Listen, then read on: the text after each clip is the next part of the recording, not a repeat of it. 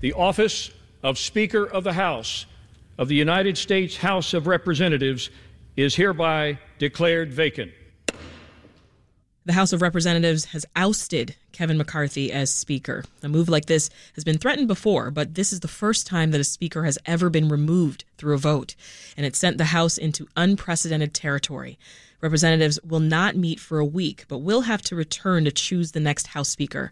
So here to help us break it all down, we're joined by Lynn Sweet, Washington, D.C. Bureau Chief for the Chicago Sun-Times. Welcome back, Lynn. Thanks for having me. Good to be here. This vote, as we know, Lynn, it sent the House into chaos. Business has grinded to a halt. I'm curious your reaction when you heard the news. Not surprised that it happened because Florida Republican rabble-rouser Congressman Matt Gaetz said he would do it, and he did. And we learned Sunday that he was going to file his motion to vacate, and the speed that this happened is the only thing that I found a bit surprising, Sasha, but I figured it would happen this week since he needed so few votes to be able to oust the Speaker. Yeah, let's bring everyone up to speed here, Lynn. For those who hadn't been following, just talk to us about what led up to this vote. I will. So let me even take 2 steps back, everybody. Back in January, when there were these 15 votes that got Kevin McCarthy the speakership, one of the deals he made is that it could be as little as one member could file a motion to vacate. That was important in winning the job. So lo and behold, what happened? One member, Matt Gaetz, who had an issue with this then Speaker, filed the motion to vacate. So one person was able to get this ball rolling. What triggered it was the deal that averted, for now, a federal government showdown. 45 days was the deal. It's up November 17th. But here's what got, among the reasons that it got Matt Gaetz so mad. McCarthy only got it passed on the strength of Democratic votes. So more Democrats than Republicans voted for this short-term deal. So that set the stage for Gaetz on Sunday to announce he was going to file the motion, and he had a bill of other particulars, Sasha, against him, including that he doesn't have single subject appropriation bills. He wanted 12 for each of the major appropriation categories, but what triggered it was this short-term deal, and boom, the vote happened because one person was able to call it. So then, I know you're going to ask me this, but bear with me, everyone, because it's the final piece. People may ask, why could you dump a leader, the Speaker, when the vote was 216 to 10? Right. That is because that the Democrats, usually leaders, the Speaker is, even though the Speaker of the House is the Speaker of the entire House, the Speaker is usually just elected by the majority party. So the Democrats put up, back in January, Hakeem Jeffries, who's the minority leader, and you put up Kevin McCarthy, and the majority wins. It just never happens that you cross the aisle. So given the choice yesterday on the motion to vacate, in theory, could any Democrat, could a handful of Democrats crossed over to save McCarthy? Yeah, but they chose not to. Their saying is, our unity is our strength. They chose to let the majority party go pick their leader. Yeah. And if the majority party wanted to save the Speaker, they had the votes to do it, but he was they have a 4 or 5 vote majority. That is the Republicans in the House, Sasha. So when 8 people voted against him, he's out. Yeah. Let's hear from the man himself. After being ousted, McCarthy said he didn't regret the effort to keep the government open. But you know what? If I lose my job over doing what I truly believe was right, I'm very at peace with it. I knew they would make the motion on me. It didn't make one bit of difference. I felt very comfortable in that decision. So So as we've talked about, Lynn, all three Illinois Republicans voted to back Kevin McCarthy, and they range along the spectrum of the party. Why did they want to keep him in place? Well, the three all come from central to southern Illinois districts. Mary Miller, who is the most Trump-allied member of the delegation, Darren LaHood, and Mike Bost. By the way, Mike Bost is facing a primary challenge from former state senator Darren Bailey, who you remember ran for governor in 2022.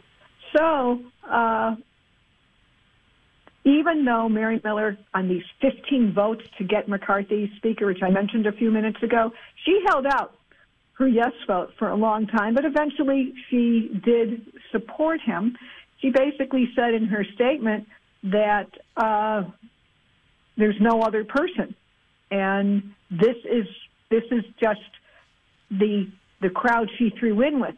These 8 people who voted to oust McCarthy are the fringe of the fringe, and so our 3 members is they're hardline, but I would say Mary Miller's the most hardline, and then LaHood and Bost, who are far more experienced Congress people, and they have vast experience in perhaps how the chamber works, are not the people who say no to everything. Right.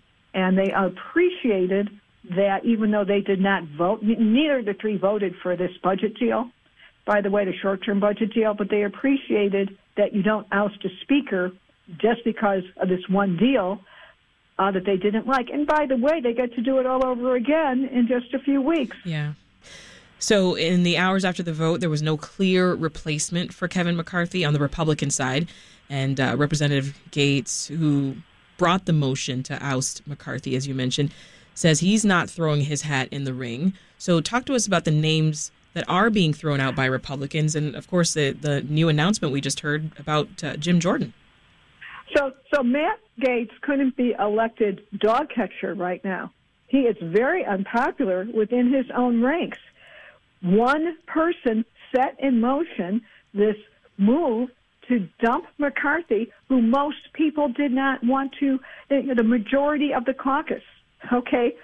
They hold the majority, as I said, by 4 or 5 votes. Mm-hmm.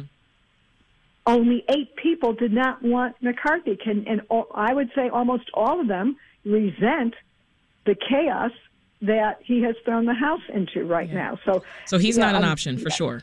He's not even close. So right. The 2 people are the number 2 Republican, Steve Scalise, popular, has a similar agenda, is well liked. Our listeners may remember him as the Republican who was shot during a baseball game practice a few years back. But he is also battling cancer right now. So I don't know if that will weigh in on some people. But he is somebody who, if he is Speaker, could probably deal with the Democrats. Jim Jordan, whose name you just mentioned, from Ohio, he is a Republican firebrand who is leading the impeachment inquiry into Joe Biden, who is one of the most aggressive attackers of Democrats and one of the most aggressive backers of Trump who you could come up with in the House. It is hard to imagine that given a choice between Scalise, even with his illness, and Jordan, that Jordan would put it together. Mm-hmm. I also think there may be some sleeper candidates, and don't overlook Representative Elise Stefanik from upstate New York, one of the youngest members of the House. She's in number 3 in leadership now and terribly ambitious. She was once a student when I had a fellowship and taught at her school. And so I've known her forever and seen her evolve into from a moderate conservative into this hardliner. But I wouldn't be surprised if a player yet unnamed, doesn't surface as a compromise. I would think right now, though, that Scalise, even with his illness, is in the best position, if he wants it, to leverage his relationships. And we've talked about the fact that the Republicans control the House by 9 seats. I mean, what's the possibility of a Democrat winning that speaker slot? 0. 0, yeah. Over the weekend, representatives, we know, narrowly passed a stopgap funding measure to avoid that government shutdown that we'd been talking about. That's going to run out in mid-November, and now the House is halting business for a week. Talk more about how that could affect the race to fund the government. Probably it wouldn't, as a practical matter, since the nature of how Congress works is to only get something done on deadline. Again, listeners, how many of you know in your own life you wait until the last minute to get something done? This is the disease that afflicts Congress, that the deal isn't done until it's done. So the lack of a leader today, tomorrow, next week won't matter. I would say let's talk again maybe November 10th, and then we'll have a better idea of what's going on, presuming that within 1 or 2 weeks they get a speaker. What should we know about Patrick McHenry of North Carolina, who's right now the interim Speaker of the House? Well, one thing we should know is that he's very petty.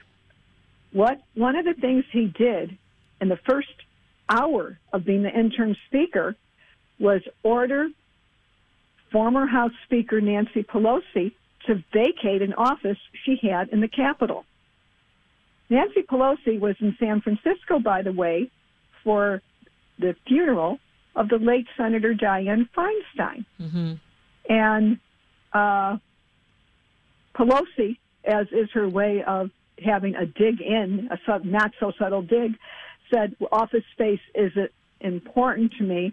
I hope, basically she said something, so now that you have your space back, what are you going to do with it? Something like go run the country. That, as a courtesy to former speakers, they often do get a hideaway space. Nancy Pelosi pointed out that when Dennis Hastert, the longest-serving Republican speaker in history, who was able to hang on for years, when he was not speaker anymore, she gave him a suite of offices in the Capitol. And again, so our listeners know, yes, this is the same Denny Hastert who fell, who had one of the biggest falls of any public figure I've seen. Yes, that is the same. So as interim speaker, he was able to make that move. Can you clarify for us what can an interim speaker do? Not much. He could preside over the election of a new speaker. I don't think he can. So for example, Kevin McCarthy was also the head, if de facto, but he ran the National Republican Campaign Committee, Congressional Committee. That is the House GOP political operation. Patrick Henry's not going to do that. No one knows who Patrick Henry is, so he can't do massive fundraising the way McCarthy did. What can he do governmentally with the gavel? Not that much. The House needs a speaker to run, to formulate the policies, the rules under which they'll consider legislation, what they will have debate on and what they won't. So that's what will get held until you have a speaker. We'll leave it there for now. That's Lynn Sweet, Chicago Sun-Times, Washington, D.C. Bureau Chief, talking about the unprecedented vote to remove Kevin McCarthy from Speaker of the House. Thank you so much, Lynn. Thank you, Sasha.